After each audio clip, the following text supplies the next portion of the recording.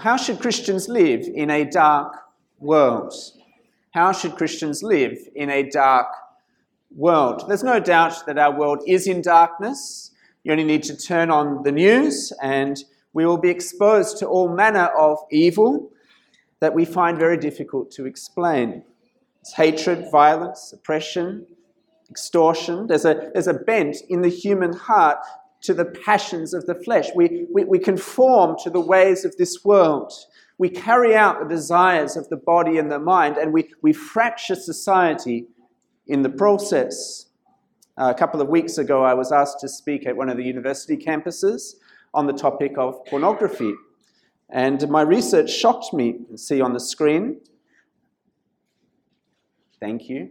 Every day, 68 million internet searches for pornography. Every day, 2.5 billion emails containing pornography. 35% of all internet downloads. 12% of all websites. The most popular day is Sunday. Who uses it? 1/3 of users are women. 70% of men aged 18 to 24, at least once a month. And porn users are 3 times more likely to cheat on their spouse, and 56% of divorce cases involve pornography addiction. Now, those statistics expose to us the darkness of the human heart. But we could really pick any issue. We could talk about corruption. Saw online this year alone, there's been 1,000 people arrested in Malaysia on corruption charges, 50% of them from the public sector. But we know that that's just the tip of the iceberg, don't we? No, corruption is rife in our country. Bribes are commonplace. Deception is considered common business practice. And such realities expose the darkness of the human heart. We could talk of road rules. We know that speeding is wrong. We know that illegal parking is a failure to obey God-ordained authority. And yet we become so adept at these things that we become even proud of it. And such realities expose the darkness of the human heart. Then there are other issues. Back in Australia, just last month, there was the final state, New South Wales, decided to decriminalise abortion now that they can kill children up to 22 weeks. And the research shows over 13% of Australian women have had an abortion. It's about 3.5% in Malaysia. And those horrible realities, again, expose the darkness of the human heart. Anger, lies, impatience, greed, pride.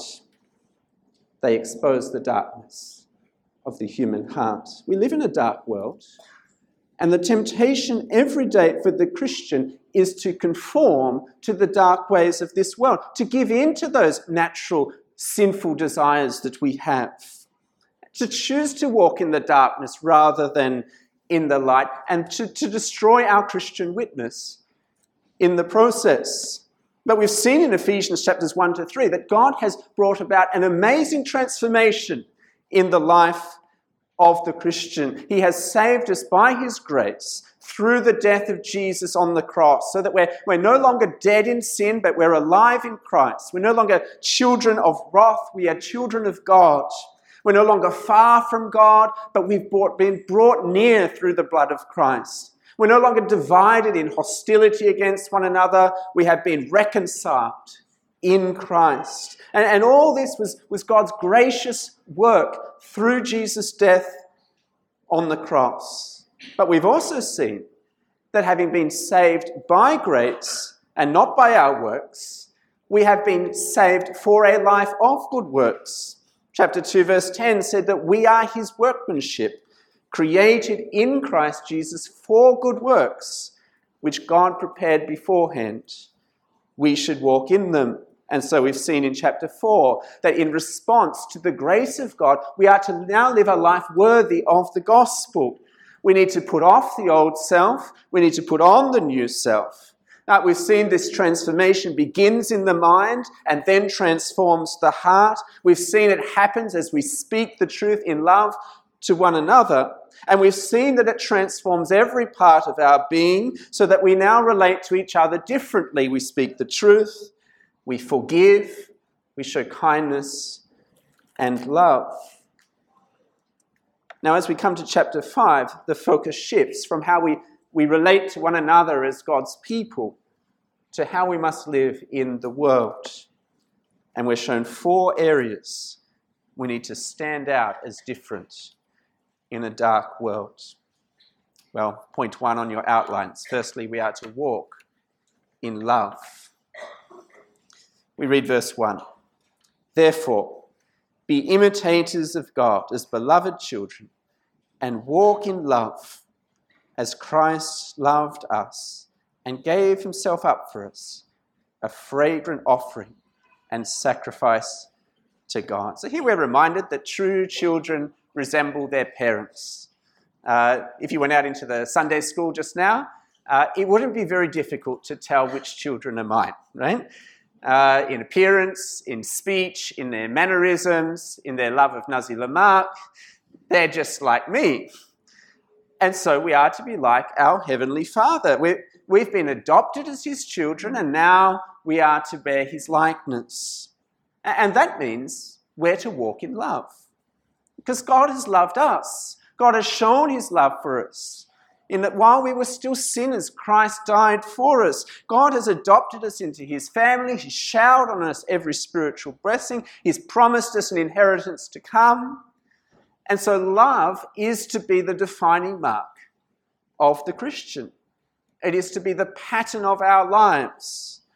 We are to walk in love. And notice the standard of the love. We are to love as Christ loved us. It's to be sacrificial. Jesus gave his life for us when we were dead in our sins. It was a fragrant offering, fragrant sacrifice to God. And that is what God wants from each one of us. Putting others ahead of ourselves. Graciously treating other people better than they deserve. Serving other people's needs. We are to walk in love. And love means that we'll be generous to the needy. And love means we'll be willing to be inconvenienced to help others, like offering transport to church. Love means we'll welcome people who are different to ourselves. Love means we'll talk to one another after the service and ask how we can be praying for each other. And love means that husbands will serve their wives and wives will submit to their husbands. And love means we'll joyfully care for our children and so much more. But love is to be the defining mark of the Christian. People ought to be able to look at our lives as God's people and understand something of the all-surpassing love of the God whom we are imitating. Well, how are you going at loving others? Of course, we're often told in church that we ought to love other people, aren't we? But I think it's very easy for that to remain kind of abstract and theoretical. We don't often think about the concrete ways in which we are to love each other, and so we don't do it. Sometimes what I try to do when I turn up to church is just look around the room and think, oh, how could I show love to that person? Or what's that person's needs? Is there anything I could do to help them? Because it is possible to be kind of distant from other people. But to love others properly, I need to know their needs, which means I need to be committed to seeing them regularly, and I need to be thinking what concrete actions I can take to love others. How are you going with loving one another? Walk in love. Well, secondly, we are to walk in purity. And you notice how Paul turns here from self-sacrifice to the very opposite, which is self-indulgence. We move from genuine love to the perversion of love called lust. Look at verse 3. But sexual immorality and all impurity or covetousness must not even be named among you, as is proper among Saints. Notice all Christians are saints. It's not just Saint Mary or Saint Paul, right? All Christians are God's holy people. And so that means we are to live as saints without a trace of sexual immorality or impurity. We are to be so pure in our conduct that no one can even accuse us of doing the wrong thing. Not even a trace of sexual immorality. We don't sleep with our boyfriend or girlfriend before marriage. We don't flirt with someone that we're not married to. There's not a trace of impurity. We don't dabble in pornography. We don't watch inappropriate things on Netflix. We don't fantasize or lust about the opposite sex. And there's not even a trace of greed either. And remember in the Ten Commandments, when it speaks of coveting, it talks of such things as coveting your neighbour's wife. Ephesians 4 verse 19 talks about how the Gentiles are greedy to practice every kind of impurity. It's as if the world outside invents ways to be impure. But there's not to be even a trace of that kind of greedy impurity among us, whether it's coveting a relationship, whether it is coveting sex, or whether it is coveting a gadget or a house or a car or a job promotion. Those kind of behaviours are totally incompatible with our new identity in Christ. They're not even to be named among us. And yet we know from those statistics about pornography that I just quoted that these things are named among us. And sins like pornography are addictive and they are rampant. And I take it a good number of us here this morning struggle, if not in action, but then in our minds. And here Paul reminds us that we really do need to do something about this impurity. We need to do something about our greed. We can't just let it go on. Now notice this impurity is not just with our bodies and our minds and our money, but it's also with our lips in verse 4. That there be no filthiness, nor foolish talk, nor crude joking, which are out of place, but instead let there be thanksgiving. I wonder if you've ever noticed how so much stand-up comedy, what passes at humour, is actually vulgar. It's funny to swear and to talk about sex, apparently. But as Christians, we don't tell dirty jokes, do we? And we don't laugh at dirty jokes either. And we don't use bad language. And we don't grumble and complain about things we don't like. And we don't gossip about other people either. That kind of speech is not loving. It is not pure. And it has no place among us. Instead, we're told we are to be filled with thankfulness. And if sexual impurity, covetous, if they express self-centeredness, well, thankfulness is the opposite, isn't it? It recognizes God's generosity to us. It expresses contentment for what we have. We are to be thankful. And it's worth reflecting. What words of thanksgiving have I spoken this week? Have I expressed thanksgiving to my spouse? Have I expressed thanksgiving to my children? To the waiter at the restaurant? To the pastors in the church? To the Lord himself? I want to challenge you now. Why don't you, before the end of the sermon today, write down 3 things that you are thankful for. And when you get home, thank the Lord and then thank the person. Wouldn't that be a good thing to do? But it may well be that as we reflect on our lives, we realize that these things are still very much a part of our lives. And if that's the case, we need to pay attention because Paul has a very severe warning for us in verse 5.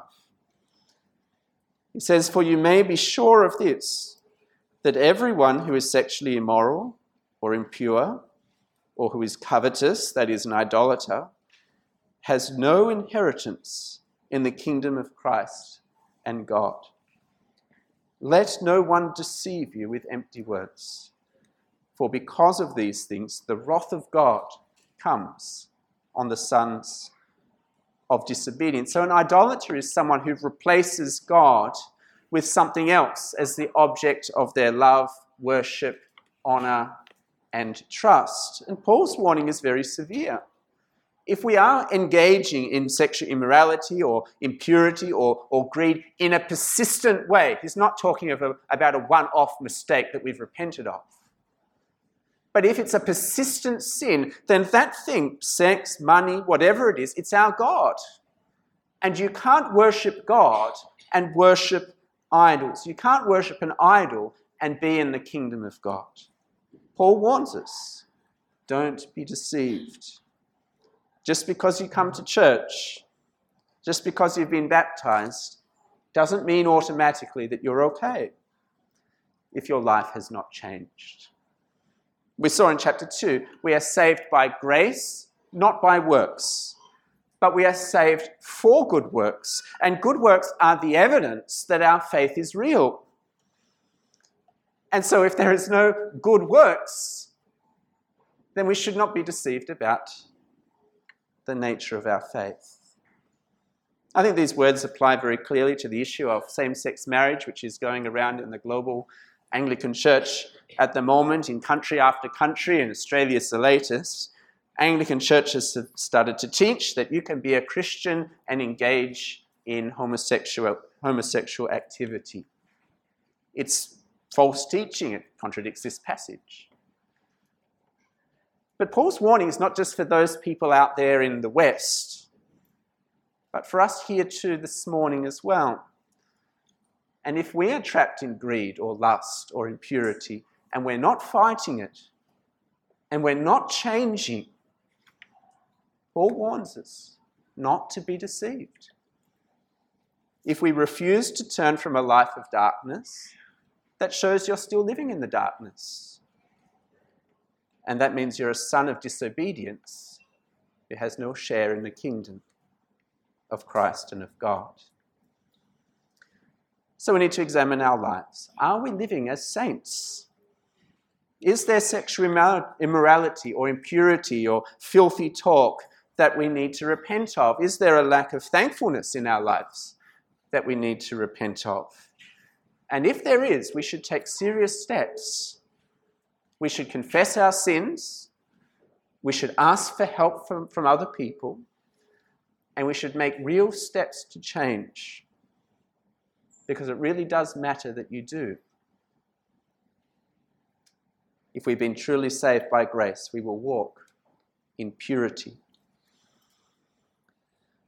Well, thirdly, in verses 7 to 14, we see that this decisive change in the Christian life is captured graphically with the image of darkness and light. We must walk in the light.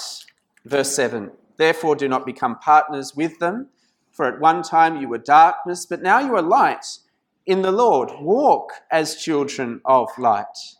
For the fruit of the light is found in all that is good and right and true, and try to discern what is pleasing to the Lord.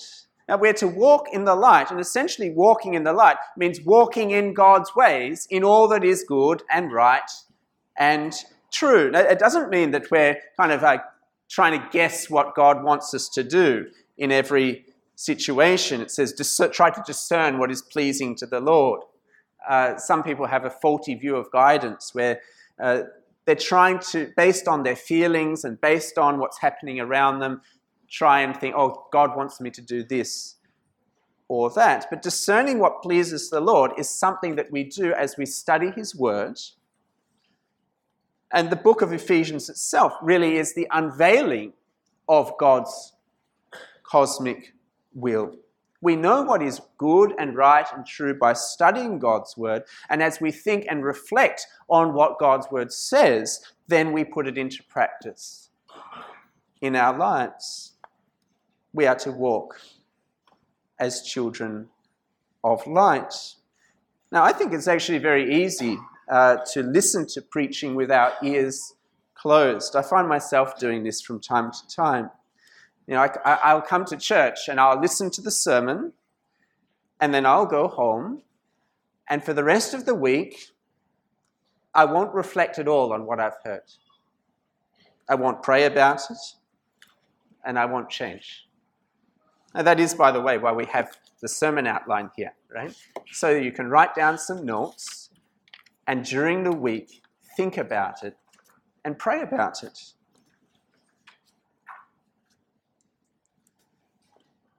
Because that's how we change, isn't it? And I think if you're not in that habit, why don't you start today? Write down a few notes, take the outline home, and at the beginning of each day before you go to work, pray that you'll be able to live it out in your life. You'll find your life will change.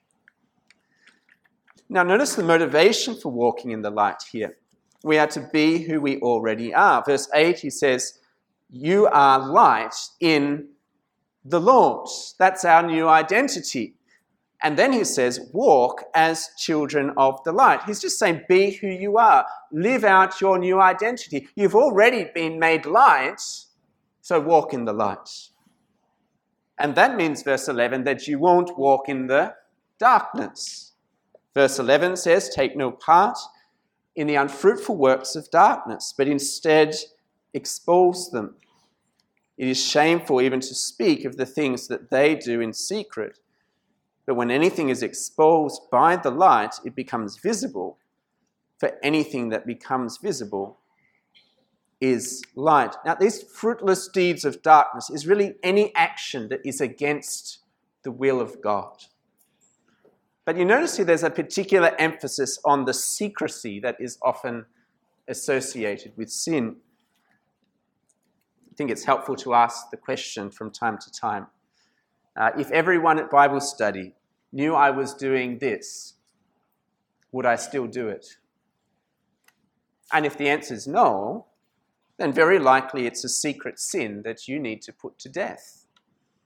Now, Christians cannot have one persona that they carry to church in front of everyone else where they look good and then live an entirely different life in secret in their home. Secret sins have no part in the Christian life. Sin needs to be exposed. Sin needs to be brought out into the light. And if we are harboring a secret sin, then can I encourage you once again this morning to do that, confess it to someone, bring it to the light. It's a scary thing to do, but it will be liberating for you. And do note that as we live in the light, we will also expose the darkness of other people. And so as your colleagues tell you that they're going to fudge the books, and you say, I'm not participating in that, well, you expose their sin. And as someone says to you that they're going to speed and get to Penang in 2.5 hours, and you say you're going to drive at the speed limit, well, you expose their sin. And as they say they're going to cheat on their exam and photocopy their textbook, and you say that you're going to study honestly and purchase the textbook, well, you expose their sin. Now, that's not going to be very popular, is it? Often we'll be ridiculed or mocked, opposed, maybe even attacked in great anger by other people as we expose their sin. And that is why we often feel the pressure to conform and just follow the world's ways. It's not nice to be disliked by other people. But we are to walk in the light. Our lives are to show sin for what it is. We are to be distinctively different as we live out God's words. And we do that in the hope that as we expose the sin of others, that they too will one day come to the light.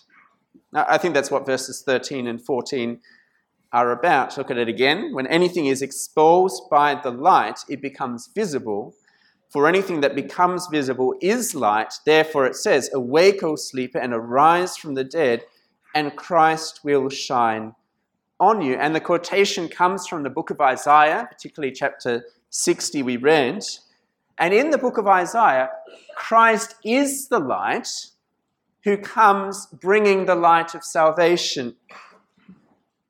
He shines his light upon his people so that they are saved and then become the light to others. So look at Isaiah chapter 9 on the screen.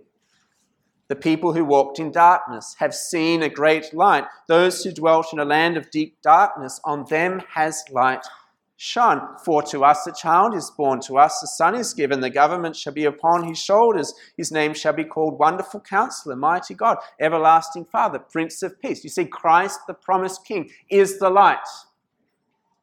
He brings salvation, Isaiah 49:6. It's too light a thing that you should be my servant, to raise up the tribes of Jacob and bring back the preserved of Israel. I'll make you a light for the nations, that you may bring my salvation to the ends of the earth. So Christ the light has come, shining the light on his people. And as he does that, we too then become lights, pointing to him, the true light. So Isaiah 60, arise, shine, for your light has come.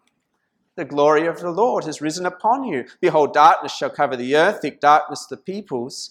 But the Lord will arise upon you. His glory will be seen upon you, and nations shall come to your light, and kings to the brightness of your rising. And so as we walk as children of the light, exposing the sin of the world, we do so in the hope that our friends and family may see the light of Christ in us, and so come to Jesus and receive the salvation he brings. In other words, distinctive Christian living is vital to effective Christian witness. Distinctive Christian living is vital to effective Christian witness. You cannot witness effectively to your colleagues or your classmates if you live life the same as them. Sometimes Christians say, I need to stay back in the office with my colleagues every night because they know I'm a Christian and I don't want them to think I'm being unloving to the team. There's a good motive in that, of course. But unless my life is different to that of my colleagues, unless I can show my colleagues that my values are not the same as theirs because I'm a Christian, I'll never be effective in my Christian witness in the workplace. My light will be dimmed as I conform to the ways of those around me. We need to walk in the light, living distinctively Christian lives in the hope we will draw others to the light. Finally, we are to walk in wisdom. We're at verse 15. Look carefully then how you walk, not as unwise, but as wise, making the best use of the time, because the days are evil. Therefore, do not be foolish, but understand what is the will of the Lord. We are to look carefully how we live. Famous writer John Stott, he says this: we all take trouble over things which seem to matter to us. Our job, our education, our home and family, our hobbies, our dress, and our appearance. And so as Christians, we must take trouble over our Christian life. We must treat it as the serious thing it is. It's helpful, isn't it? Take care how you walk. Walk in wisdom. And essentially what that means is walking in the light, living the way God wants you to live, and therefore making the most of every opportunity to witness in this dark world. So we're told here that the days are evil. We live in the end times, if you like. We live in a world that is one day going to come to an end when Jesus returns as the judge. But we belong to his kingdom, the new age to come. And so the way we make best use of the time is not simply to become adept at using good productivity apps on our computer or disabling our Facebook account. We should be good stewards of our time in those things. Maybe you should play less computer games. But I most effectively witness, I make the best use of the time as I live in the light and therefore make the most of every opportunity to witness to those around me. Now, to summarize, Paul calls this spirit-filled living, and you see that in verse 18. Do not be drunk with wine, for that is debauchery, but be filled with the Spirit. Notice this kind of Spirit-filled living is not optional. It is mandatory. It is commanded. And notice it is not a one-off action. It is to be an ongoing way of life, a walk. And notice this being filled is passive. It is something that God does to us. And notice that this Spirit-filled living is about being intoxicated. Now, I don't mean with wine, of course. Alcohol is good, but Christians are told here we don't get drunk. The fruit of the Spirit is self-control. We are to be intoxicated. We are to be under the influence, if you like, of the Holy Spirit. We are to be so filled with God's Spirit as His Word works in our hearts that every thought, every action is the work of God's Spirit among us. And what that looks like is spelled out in those final verses, verse 19 to 21, and then into the final chapters. If we are filled with the Spirit, then firstly we will address one another in psalms and hymns and spiritual songs, making melody to the Lord with our heart. Notice there that singing is directed both to God and to one another as well. We address one another, but we make melody to the Lord. And that is significant. Whenever Christians gather, we sing. Have you noticed that? Because words alone can't adequately express the joy and the thanksgiving for all that we've experienced. And we cannot, by simply words alone, express the praise and glory that is due to God's name. And so when you come to church, please do sing with joy. Don't just mouth the lyrics. Don't be just worried about what other people think. I remember when I was a teenager, I used to stand next to my brother in church, and he didn't sing, and I didn't want to sing either. Don't worry about how you sound to others. Pour out your heart to the Lord.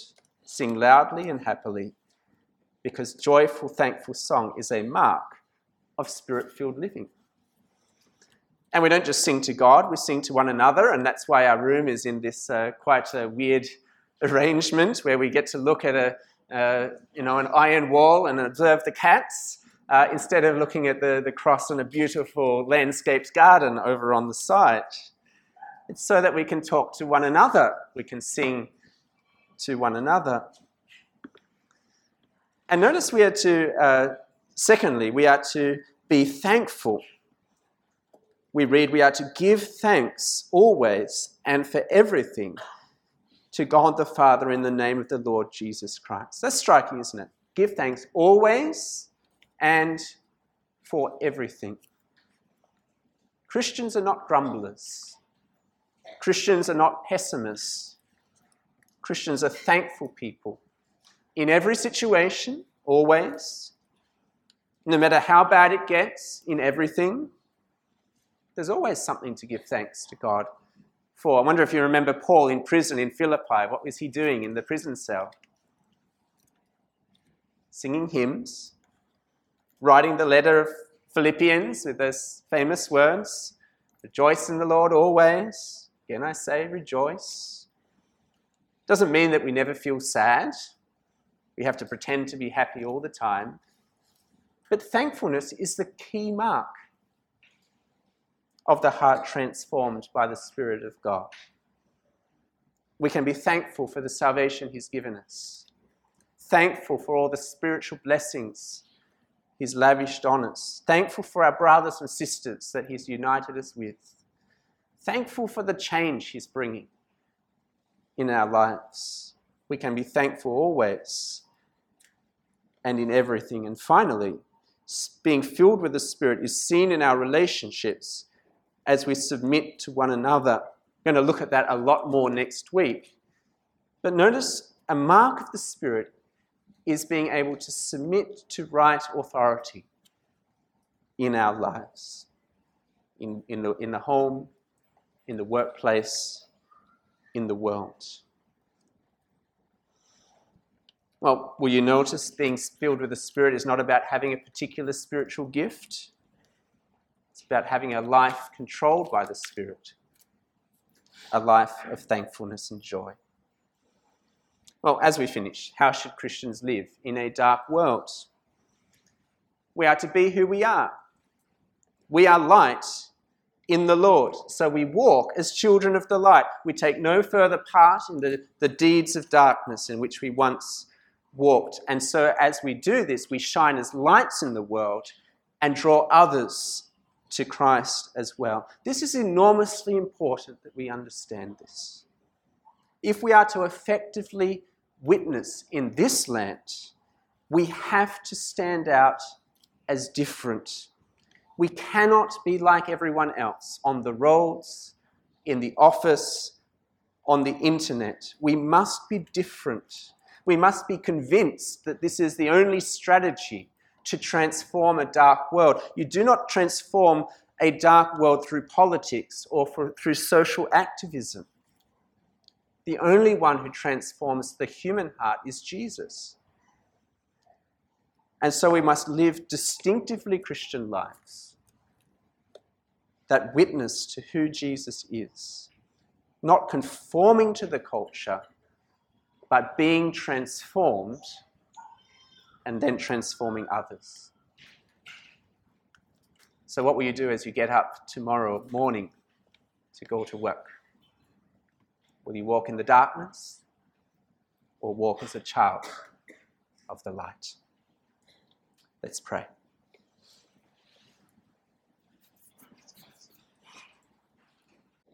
Our Heavenly Father, we thank you so much that you have shone the light of salvation into our hearts. We thank you that Christ has raised us up from spiritual death to spiritual life through his death on the cross. And Lord, we thank you that you are indeed transforming our lives, that we might be like you. Lord, help us to walk in love, to walk in purity, to walk in your ways in the light, to walk in wisdom. Lord, we know our own sinfulness. We know how easy it is to be trapped by sin and to conform to this world. So, Lord, we pray that you would help us to bring our sin into the light, to confess it and turn away from it. And Lord, we thank you that this is not simply our own effort. We thank you for your Spirit that is bringing this change in us. So fill us with your Spirit, we pray, that we might be who you want us to be. In Jesus' name we pray. Amen.